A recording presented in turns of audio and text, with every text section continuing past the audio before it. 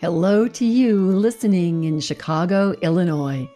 And coming to you from Whidbey Island, Washington, this is 60 Seconds to Motivate Your Monday.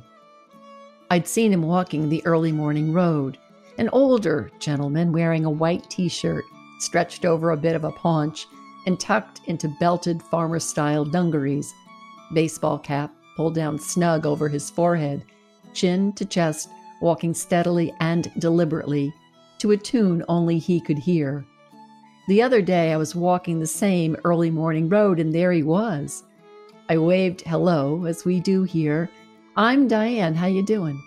"Fine," he replied. "I'm Stan." "I've seen you walking this road. How far do you like to go?" "Oh, 10 miles up and back." 10 miles? Every day?"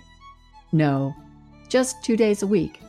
"But I've been doing it for 20 years, rain or shine."